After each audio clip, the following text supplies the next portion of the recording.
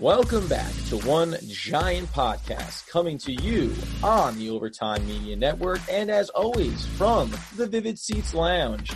I am Adam Armbrecht, along with Andy Makowitz, coming to you each and every week, sometimes twice a week, with all things New York Football Giants, and such is the case here on a Sunday morning. Andy, how are we feeling as we look ahead to this Miami matchup? I'm feeling good. I'm excited for this matchup because it's against two teams around the same type of record, and it should be an actually interesting game for two teams that aren't in the playoff hunt. How are you feeling, Adam? I feel good, Andy. We talked before we started recording here. The voice isn't really where I want it to be. We all know, if you're a fan of the show, I'm peak performance all the time. I do it with the content I provide. I do it with the voice. And this week, it's just been difficult. So I'm sipping on tea, friend. I know baby Rory is fast asleep right now. So I feel like you're having a very solid morning coming into podcasting. It's already off to a good start, so let's keep this thing rolling. Yeah, for sure. So as we dive in on this matchup, we will highlight that we had an opportunity to speak with Jake of the Miami in the Hunt podcast. So a nice little crossover opportunity. Basically, we're doing something a little bit different where we feather in some of the things we got from him throughout this episode. And then we're going to get this bad boy out to the people here on a Sunday morn ahead of the game matchup.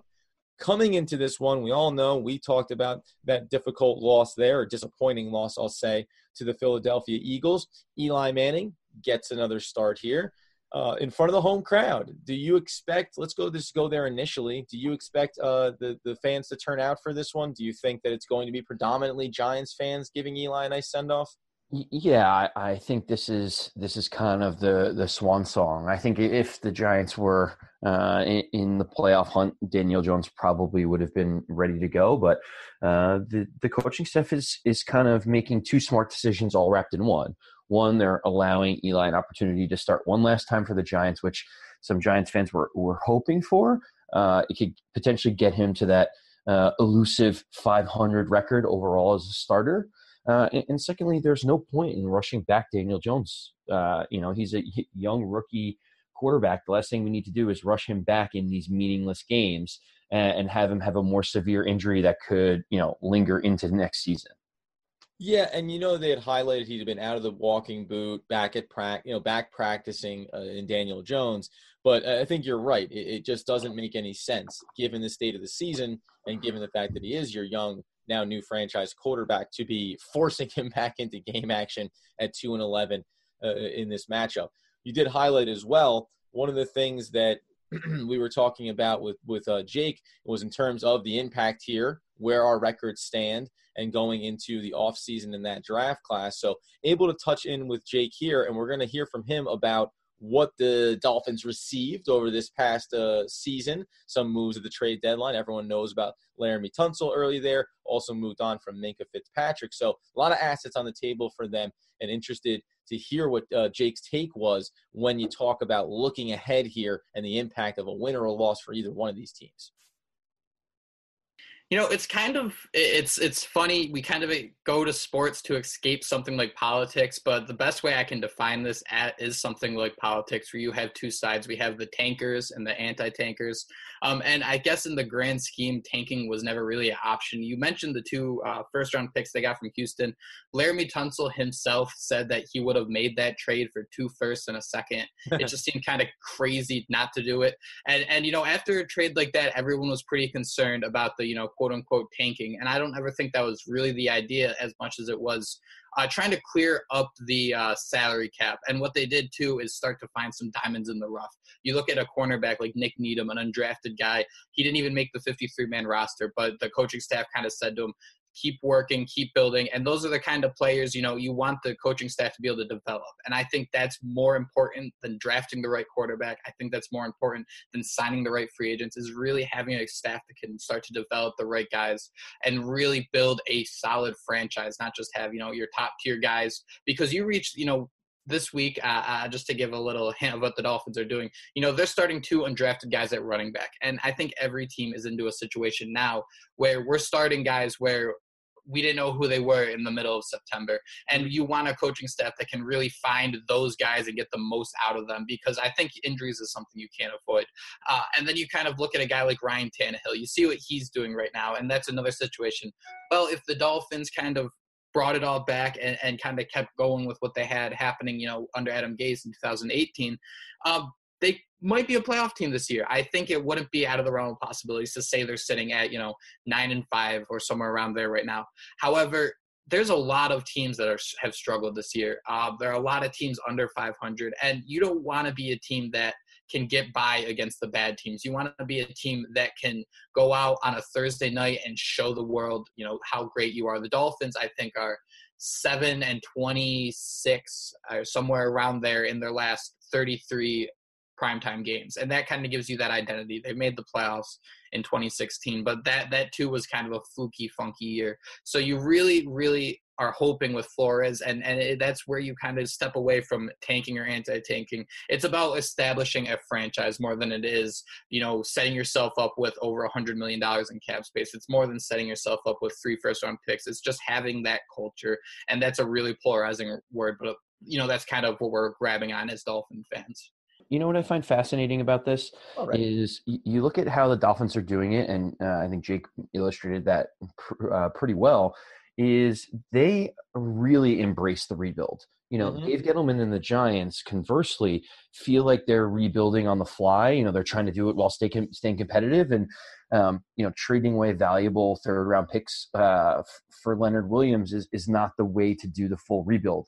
Minkah Fitzpatrick has flourished in Pittsburgh for the Steelers, but by the time Minkah Fitzpatrick was going to be competitive on the Dolphins, they were going to have to pay him a massive contract. So get that first round pick, be able to do the rebuild the right way, knowing that you're not going to be competitive this year. You're building a foundation next year. It just seems like they're embracing the rebuild, where the Giants still kind of sit in this no man's land to try to put some semblance of a product out on the field. Well, it's fantastic that you mention it, because as we provide some of the insights from Jake, that is what I was having with him, that conversation of this, man, comparatively to the Giants, this is what we don't do well, right? Dave Gettleman, some of these head-scratching moves that you thought maybe made a little bit of sense in the offseason, coming to fruition as being real head-scratchers as you move through the year now, and not setting yourself up for success in the offseason, the upcoming draft, by even now for Gettleman trading away some assets, as we've highlighted, with that Leonard Williams look. Inside this roster, we touched on it in that Eagles matchup, or after the Eagles matchup, Janoris Jenkins has a bit of I'm going to call it a faux pas, and I don't mean that in a joking way. He makes a pretty big blunder on social media. Giants come out and go ahead and release him following that. Not going to go chicken or the egg here about whether or not, if he was playing better or if the Giants were having a better season, would they have come out and released him. The bottom line is he's no longer on the roster. And as we talk about what teams have done well embracing the rebuild, finally, as we have just 3 games left on the season, the Giants will now go into this game against Miami with DeAndre Baker and Sam Beal at the outside corner positions and Corey Ballantyne in at the slot. So we are going to get a look effectively at rookies, including Beal, because he's finally healthy this season, across the board in our secondary. Add love to that on the back end of this defense. You got 4 rookies starting here for 3 weeks together, where now at least you're going to get a look at what you have in these players. Some guys having an uptick, right? Baker looking a little bit stronger. Beal's been up and down, but shown some promise. And then Ballantyne having gotten beaten up in a few games over the year. Would like to see him maybe have a chance to bounce back. What are your thoughts as we look at now this rookie crew really getting a chance to make their identity on the defensive side? Well, I've seen people on social media first and foremost talking about Jenkins and kind of having revisionist memory and saying that he's a bum and he stinks and good riddance. And, I just want to say, early on with the Giants, Jenkins did play well and he was our best corner and he did play hard. And I think people are forgetting the first couple of years that he was a New York Giant. Our overall defense has been pretty lackluster this year, and he got burned by Mike Evans early on in the season against Tampa. But yeah, I think it's the right decision to make for a host of reasons that you just mentioned. I know that we talked about it before. Dave Gettleman at the beginning of the season was talking about how great of a leader Janoris Jenkins was. And, after he makes these inappropriate social media comments, they sit him down and they tell him, you have to apologize. You can't say what you said. And in his apology, he defends it and, says that it's basically hood speak that him and he has growing up. And it's just one of those things where Gettleman at least made a very swift decision. And this decision makes sense for a host of reasons. I think we were talking about in the offseason, Jenkins potentially being traded if we could get anything for him. These last couple of games, you talked about it. We want to see where we are at with these young, for the most part, rookies, in the secondary. And it doesn't matter if we give up 35 points in this game. It doesn't matter if they make mistakes. The question is, are they able to learn? Are they able to get better? And are these going to be key pieces for next season? Yeah, and this kind of feathers across here as we'll check in again with Jake and his thoughts. This is more about Pat Shurmur, but you're highlighting where we think the defensive players can go in this game and what they can show us. We've been talking so much about coaching, and I just wanted to get some of his thoughts on the Giants side of the table as we move through what we want to see from our young players underneath the coaching staff of Pat Shurmur and James Bettcher. And, there's a very interesting, spectrum in the NFL when you look at too good to be a coordinator, but not good enough to be a head coach. And I've been kind of surprised at what Shurmur's done, because I look back to those years with the Vikings where he really got the best out of everybody on that team. Case Keenum at quarterback. And it's just been kind of a surprise from someone on the outside just how Shurmur has really struggled despite how many different weapons he can go to on the offensive side of the ball. Yeah, and I think it does come down to, as when you become a head coach, there's a certain personality and ability to, divide your time. There's a lot of things to check in on as a head coach. You don't get to solely focus on one aspect of the game. And unfortunately, you'd like to say when he was in Cleveland, well, it was Cleveland. That's why he couldn't get it done. But I think this is the proof that, yes, he's probably a great offensive coordinator, and that's where he's best suited in this. And so there you go, right? Two teams that are at the bottom end of the league right now, but feeling very differently about where they're going in the offseason in the draft and about where they currently stand with their coaching staff. Do you feel like, as you said, giving up points is okay?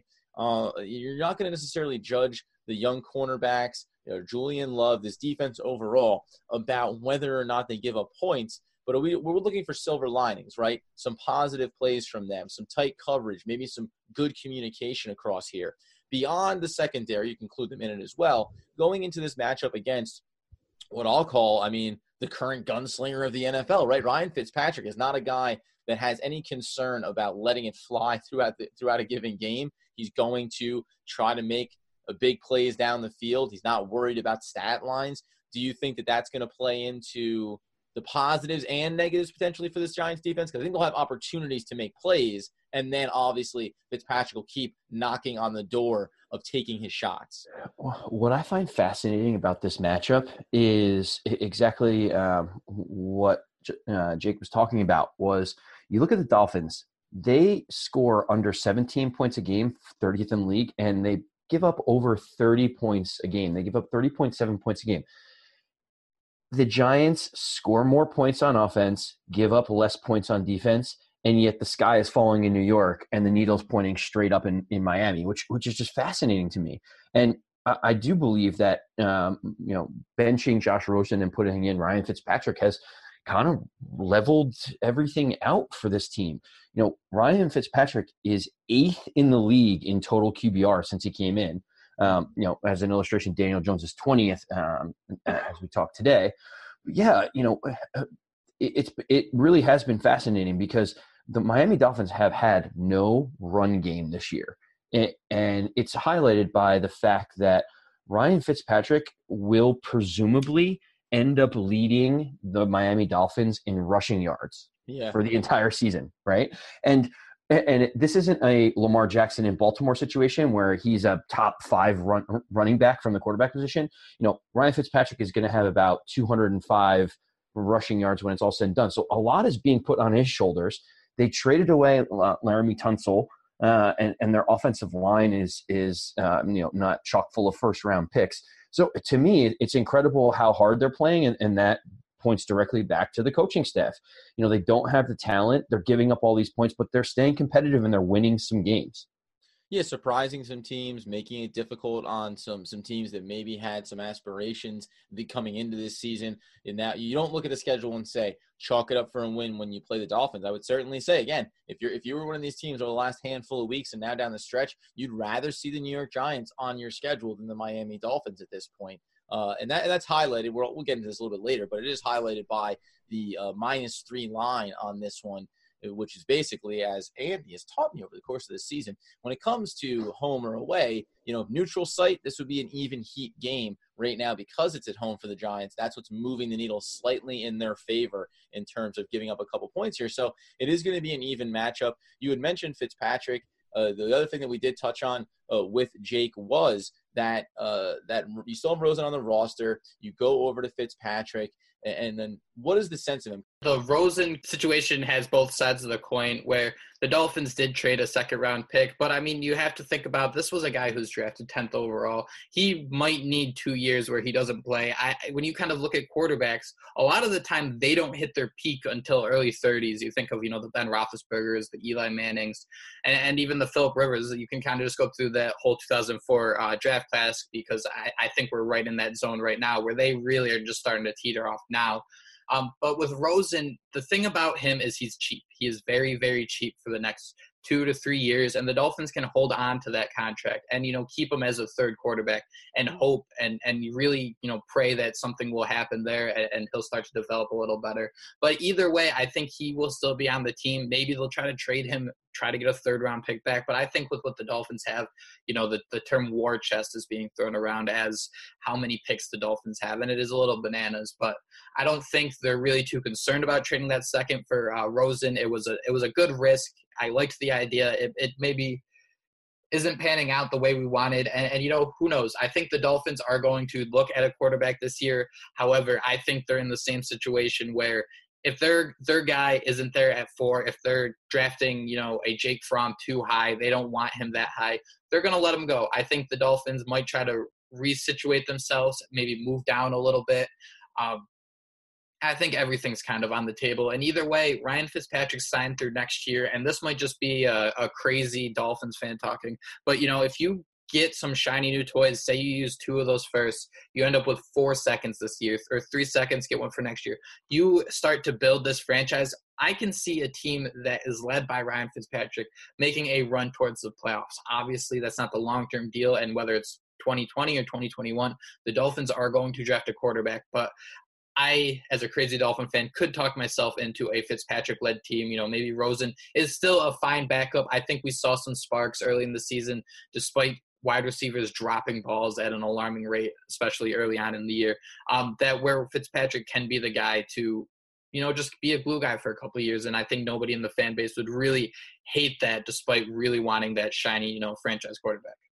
So, he offers the interesting perspective. Now, I don't know which way they'll go in the draft next year, but it seems like the things that everyone talks about when it comes to Ryan Fitzpatrick is he's a professional. Everyone in the locker room loves him. He comes in, he immediately ingratiates himself. I was reading as well that he goes out to dinner. He joins the tight ends for their dinners. He takes out the offensive line on the road for meals when they go there. So he's done a fantastic job. And Jake has some sense of you theoretically could go into next year with Fitzpatrick still at the helm and maybe Josh Rosen continuing to learn what it is to be a professional NFL quarterback, because he does have all the skills. And now it's just about whether or not he can understand what it means to be on a team and to be the leader of a franchise. So maybe the Dolphins look at that as being an opportunity to not have to go that route when it comes to the draft next season. And they obviously have a myriad of options there. You don't have to go too deep on that, Andy, but do you find that takeaway just, I found it interesting and not necessarily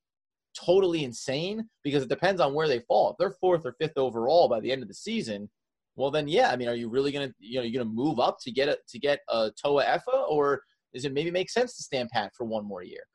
On its surface, when they're losing all those games, you're immediately thinking they have to go quarterback. And it was enlightening to me to hear that.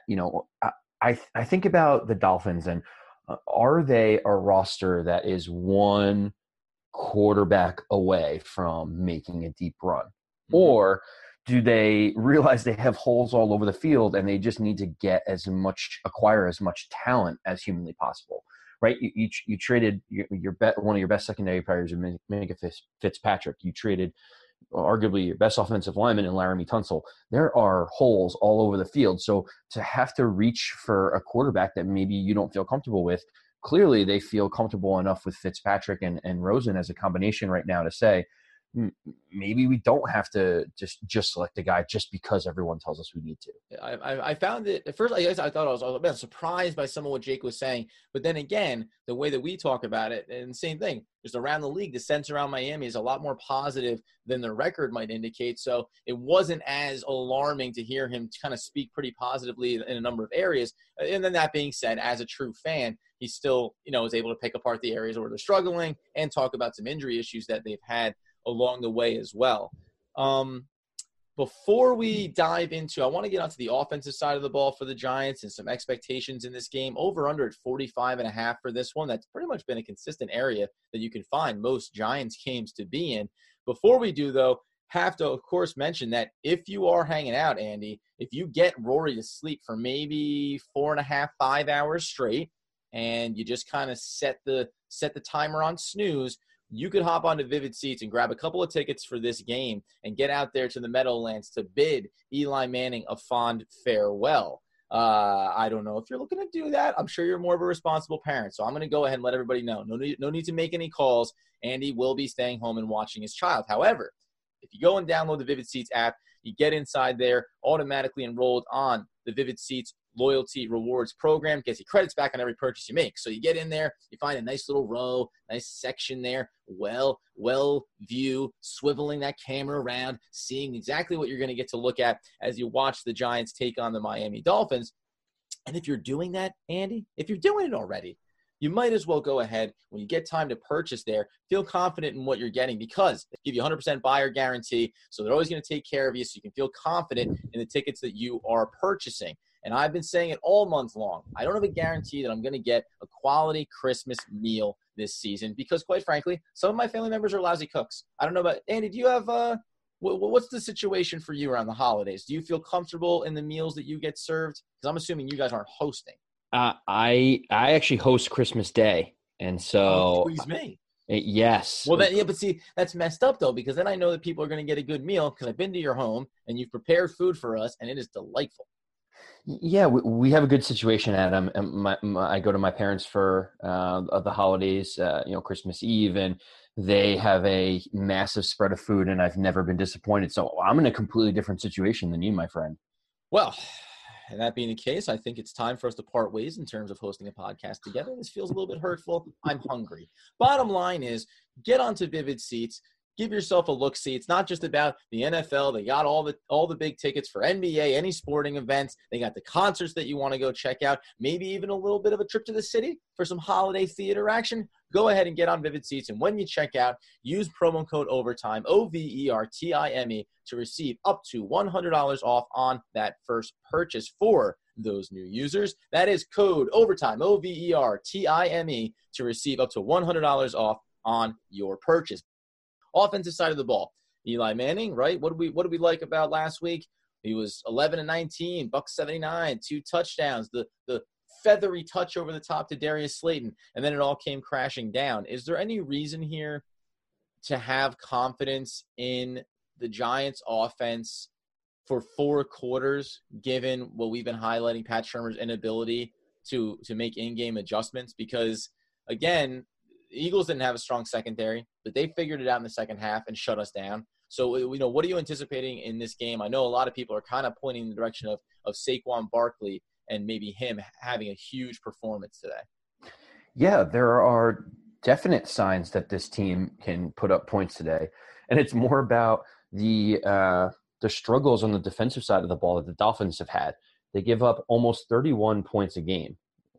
So if there was ever a get-right opportunity, or if there was ever a chance for this offense to be able to consistently move the ball and put up points, it's going to be against a Dolphins defense that just doesn't have the talent that it needs to. So I've been going back and forth on this. It's a struggle to really project this right now because while the Dolphins defense has been very porous this year, if you look at the Giants' last 5 games, they've only scored over 20 points once, and that was against the Jets in a de facto home game. Yeah, and that's the hard part, right? Because you look at these stat lines and you think, oh, bad defense. You automatically want to chalk up bigger offense for your team. But the Giants have proven week in and week out that it seems like it's not about who we're playing. It's about us and our ability or inability to be effective consistently throughout 4 quarters. And the coaching piece of this, I cannot beat the drum heavy enough on it because it just feels like the fact that you have 180 yards of passing in the first half, and then you throw for what ended up being 24 in the second half total. You had 17 points in the first half. You had 0 over 2+ quarters with the overtime game there against the Eagles. And certainly both these teams, when you look at the rushing yards that they give up on the season, they're both doing a, quote, strong job. But when you look at the passing numbers they give up, that's really why that thing balances out, because opposition doesn't need to worry about running the ball necessarily. And that was highlighted last week. We were talking about these cornerbacks and getting a chance to have a look at them. One of the concerns you have to have is a couple wide receivers coming back healthy for Miami here, Devontae Parker being one of them, and now a chance to go up against this secondary who, against 3 wide receiver sets made up of 3 tight ends and 4 wide receiver sets, had success, really giving up big plays if you were the Eagles. So I don't know what to expect. I want to see Saquon Barkley have a big game, and yet, as everyone knows, Adam Armbrecht does not like Nate Soldier. And this offensive line play is what dictates that, right? I mean, Barkley can't outrun everyone, so I don't know. It's such a terrible combination, right? The offensive line hasn't played well, so you can't expect Saquon Barkley to take over a game. And even though you should be able to scheme him into space, we don't have a coach that knows how to do that either. So that means you're basically taking away a weapon for the opposing defense. And then in the passing game, I still think the Giants can have some success here against this secondary. I will be curious to see, you saw Slayton have such a big hit there against the Eagles, but there wasn't a lot from Golden Tate. There wasn't a lot from Sterling Shepard. Were you surprised by that at all, at least in the first half of last week's game? And do you expect it to change this week? Well, Slayton had those 2 big grabs, which accounted for a good chunk of Eli Manning's passing yards in the first half. And I think you look at the second half, Slayton had already put up his numbers on the day, basically. So regardless of what he didn't have any more stats in the second half. Right, exactly. So when you look at his stat line, you think, oh, he had a really, really good game. Yes, but he actually had an extraordinary half. I think it kind of points to the play calling and defensive changes that the Eagles had made. We talked about it at length in terms of the in-game adjustments that someone like Peterson can make. It wasn't surprising to me that everyone was that quiet, because the entire offense was that quiet in the second half, not necessarily just the wide receiver. So I am looking for this to be one of those games where we don't get conservative. We try to adjust to some of the defensive changes that they may make. And, they were trying to get aggressive last week, on the different plays, like the flea flicker that they attempted that was oh my God, just inches away from being an amazing play, despite what the analysts and announcers were saying during the game. And I think those are the types of risks that we need to take. And if we lose this game, then so be it. But certainly we need to be as creative as we could be to get the ball into the hands of some of our playmakers on the outside. Touching inside that stat line, Sterling Shepard had 4 catches in this one. This makes a couple weeks now for him, getting a number of catches, but 28 yards. These weird kind of small numbers for him, not finding him a lot of space. And then Golden Tate, 1 for just 11. So I think you're right, though. It isn't necessarily something that you expected to break out differently. And then from a Darius Slayton perspective, those big catches obviously pad his stat line.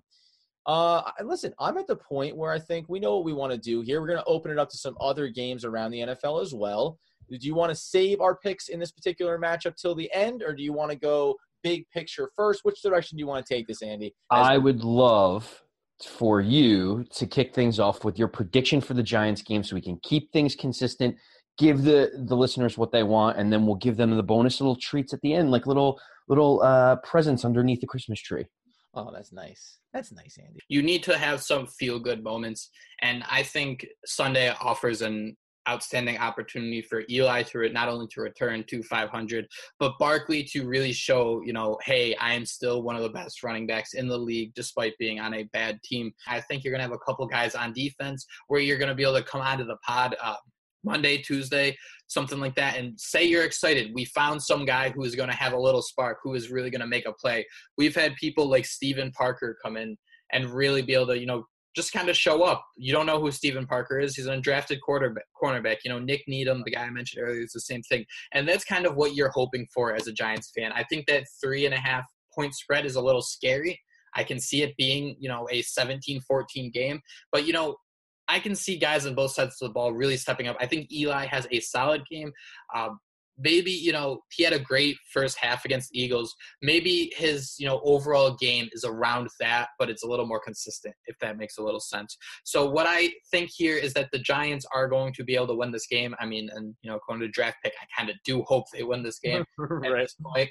But I think you can really look at this game at that 46-point over-under. I bet the Dolphins, I think they were getting 3.5, maybe a 4.5, something like that. And it was another 48-point over-under. And I bet the under and the Dolphins and ended up cashing in on that one. And I think that 46 over-under is very scary because I think we're a Barkley 90-yard run away from that being blown out of the water. I think there's that possibility.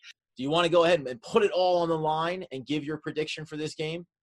Yeah, why not? And I'll preface it by saying, 46.5 points is a lot.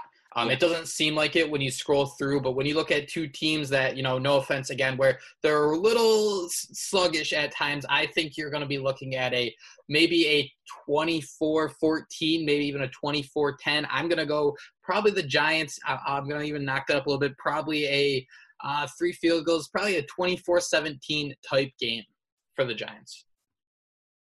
And that was one last check-in there with Jake from the In the Hunt podcast, giving his take on Sunday and predicting a Giants victory. Now we dive in to Adam's delightful thoughts around this matchup. This is one game where I do think you want to take the over probably, because I think both teams are going to move the ball offensively. From a defensive perspective, I think you're going to have opportunities, and because it's Fitzpatrick, I think you will have a chance maybe for one of these young players. Maybe DeAndre Baker is able to come up with an interception here, or a Julian Love on the back end. So I think you'll have some chances to make some plays, and that's going to impact the game. I want to see Saquon have a solid performance here and maybe break out a little bit. It obviously is going to depend on how well the offensive line can protect him and Eli Manning. And it's a mixed bag in terms of what I think we're going to get in Eli's farewell performance here. I'm going to go against my better judgment here because last week I called for the Giants to lose, and I thought that they would. I'm really on a coin flip here, but I'm going to call for a Giants victory. I think that this is the kind of game at home. Eli Manning, this really does feel like the final game of his career, especially as a New York Football Giant. So I'm going to say that the Giants take this one, and they take it, I'm doing the over, 27-23. New York Football Giants get the victory here for Eli Manning in a classy send-off at home. Adam, it's interesting because I have been thinking about this too. There's kind of this quadrant that I'm envisioning, and it's like one quadrant has like Giants win big, and then the other quadrant says Dolphins win big. Then it's like Giants win close or the Dolphins win close. And I kind of went back and forth on this, and I just keep going back to a couple of key stats. And one is that the Giants just don't put up that many points. That's kind of the first easy one. The second one is, the Dolphins have been competitive and moved the ball down the field. And they put up 7 field goals against the Jets, which at least showed that they were moving the ball down the field consistently. They put up 37 against the Eagles in the game before that. At Cleveland, they put up 24 points. And then, a home loss to the Bills, they put up 20. So they're putting up more points than the Giants are, considering the Giants have only gone over 20 once in the last 5 games. So it's a challenge for me because as a Giant fan, I want to see them do well and win. When I look at how hard the Dolphins are playing and I look at the type of football that Fitzpatrick's playing right now, it's tough for me to envision them not being competitive and keeping this game close. So I'm kind of circling the wagon a little bit, and I've gone back and forth.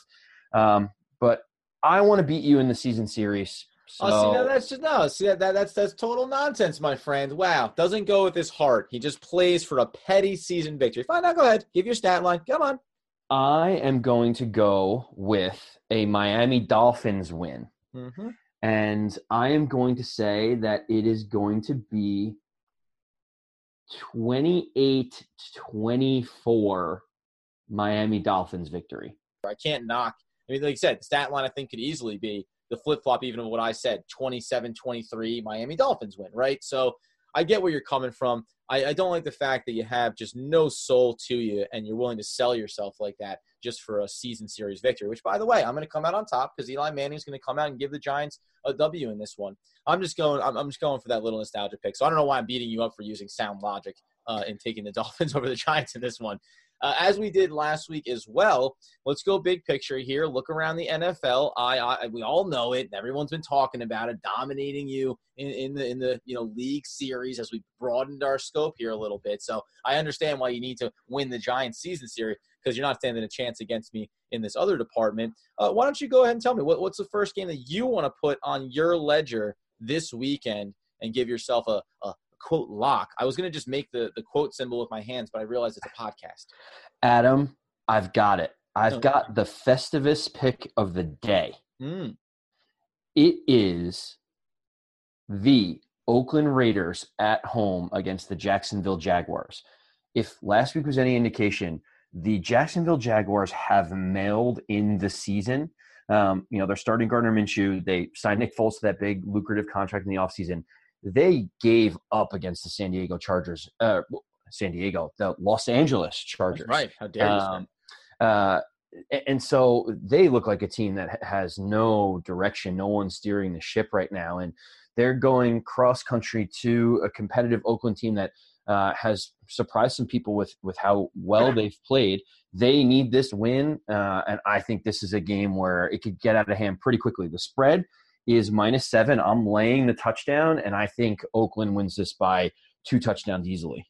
Yeah, you've seen that Seattle team. You've seen that Jacksonville team just be a sieve defensively, right? I mean, what a fall from grace for that unit, right? The reason why I had that little slip of the tongue there talking about the Seattle Seahawks is because I look at that game going up against the Carolina Panthers as being one. Seattle coming off a bit of a, I'll say, embarrassing loss there at the hands of the LA Rams.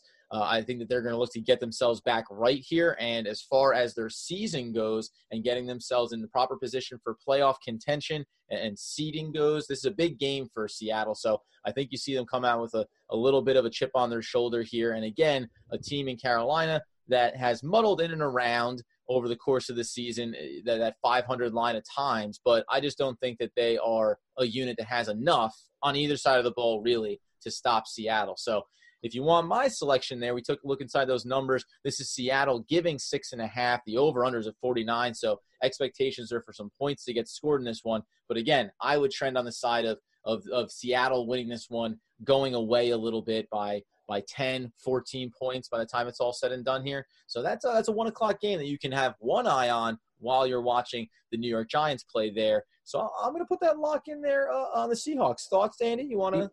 Yeah, I was talking to a Seahawk friend that said this game scares him going cross country to Carolina. I think that's just an avid fan who is just hoping to get a win. But yeah, you could very easily see Seattle kind of having this as a get right game after Carolina kind of got embarrassed in Atlanta last week. They're not really playing for much. So I don't mind the pick. I don't hate it. And as always, we kind of go towards a third game. Yeah, head to head. Yes, and I have an interesting one that I think I'm curious to get your thoughts on. We've got nobody circles the wagons like the Buffalo Bills, and they're heading to Pittsburgh for a matchup with the Steelers. The spread is Buffalo +1. Wow. Talk to me about your thoughts on this one. Boy, this is a tough one, right? Solid defense. Mike Tomlin has done a phenomenal job in this one. The over-under at 37, so low-scoring affair. boy, this is a difficult game to pick because Pittsburgh, by all accounts, has done so much more than anyone would have expected after getting rid of so many players, moving on from the big names, quote unquote. Roethlisberger goes down. They've got a duck under center. I mean, I don't even know how this guy throws the ball. He's all wings and webbed feet. So it's been impressive to see what they've been able to do there. 8-5 record on the season. Buffalo on the other side of things at 9-4 is right there, possibly still with an opportunity to vie for the division title and dethrone the New England Patriots. Man, I'm leaning towards Buffalo here, and I think it's probably a mistake, but I'm leaning towards the Buffalo Bills, again, getting what is a big win for them at a big point in their season.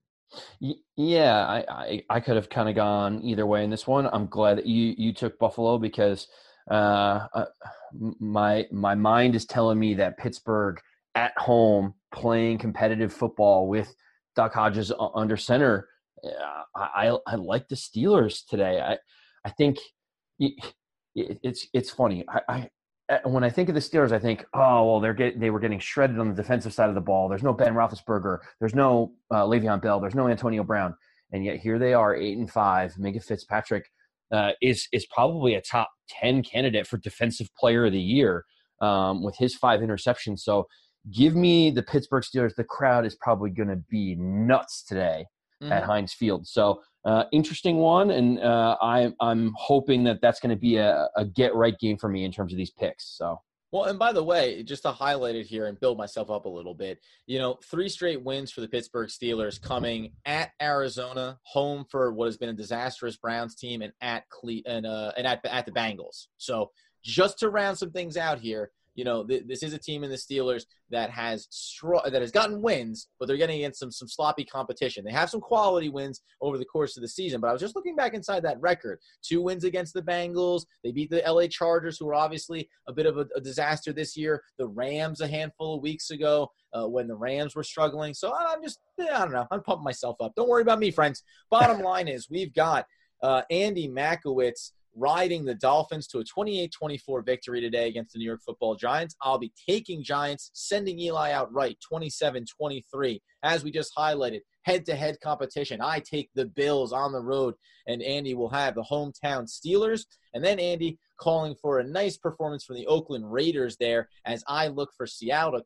travel cross-country against the grain here, looking for that win against the Carolina Panthers as they try to get right and make that playoff push that we all know they can do. Beyond that, Andy, what a fun little Sunday, right? Everyone can just kind of sit back, get your favorite beverage lined up for you, your snacks, your chips, your fiddles, your fats, and just kind of soak it in. I am looking forward to this Sunday. It's funny, with the Giants eliminated from playoff contention, like we talked about before, all I want to do is just see Eli Manning toss the pigskin around one more time. Yep. That nostalgia is kicking in, my friend. So we saw it for 2 quarters against the Eagles. I'm hoping for 4 quarters against the Dolphins. And as always, you can't spell elite without Eli. Well, that's just lovely. For maybe one of the last times, friends, a little bit of enunciation, pronunciation, and spelling from yours truly, Andy Makowitz. As we always say, get on that social media, Instagram, Twitter, Facebook. We will be active during the game at One Giant Podcast. You can also head over to iTunes or wherever you download, because that's the only way you're hearing this episode is if you go download and listen to it somewhere. Get the auto downloads going. Rate, review, subscribe to us. Help us grow this little engine that could, the One Giant Podcast. We will be back in probably early in the week here, reviewing this game action and seeing how we feel, resetting the table for the draft order, and if it's had any impact on us there as well. But by and large, friends, if you're a New York Football Giants fan, big blue fan, let's go ahead and watch Eli Manning go out there one last time. Clap your hands, yell at your TVs. Enjoy yourself this Sunday. We'll be back with you soon, talking all things New York Football Giants on One Giant Podcast.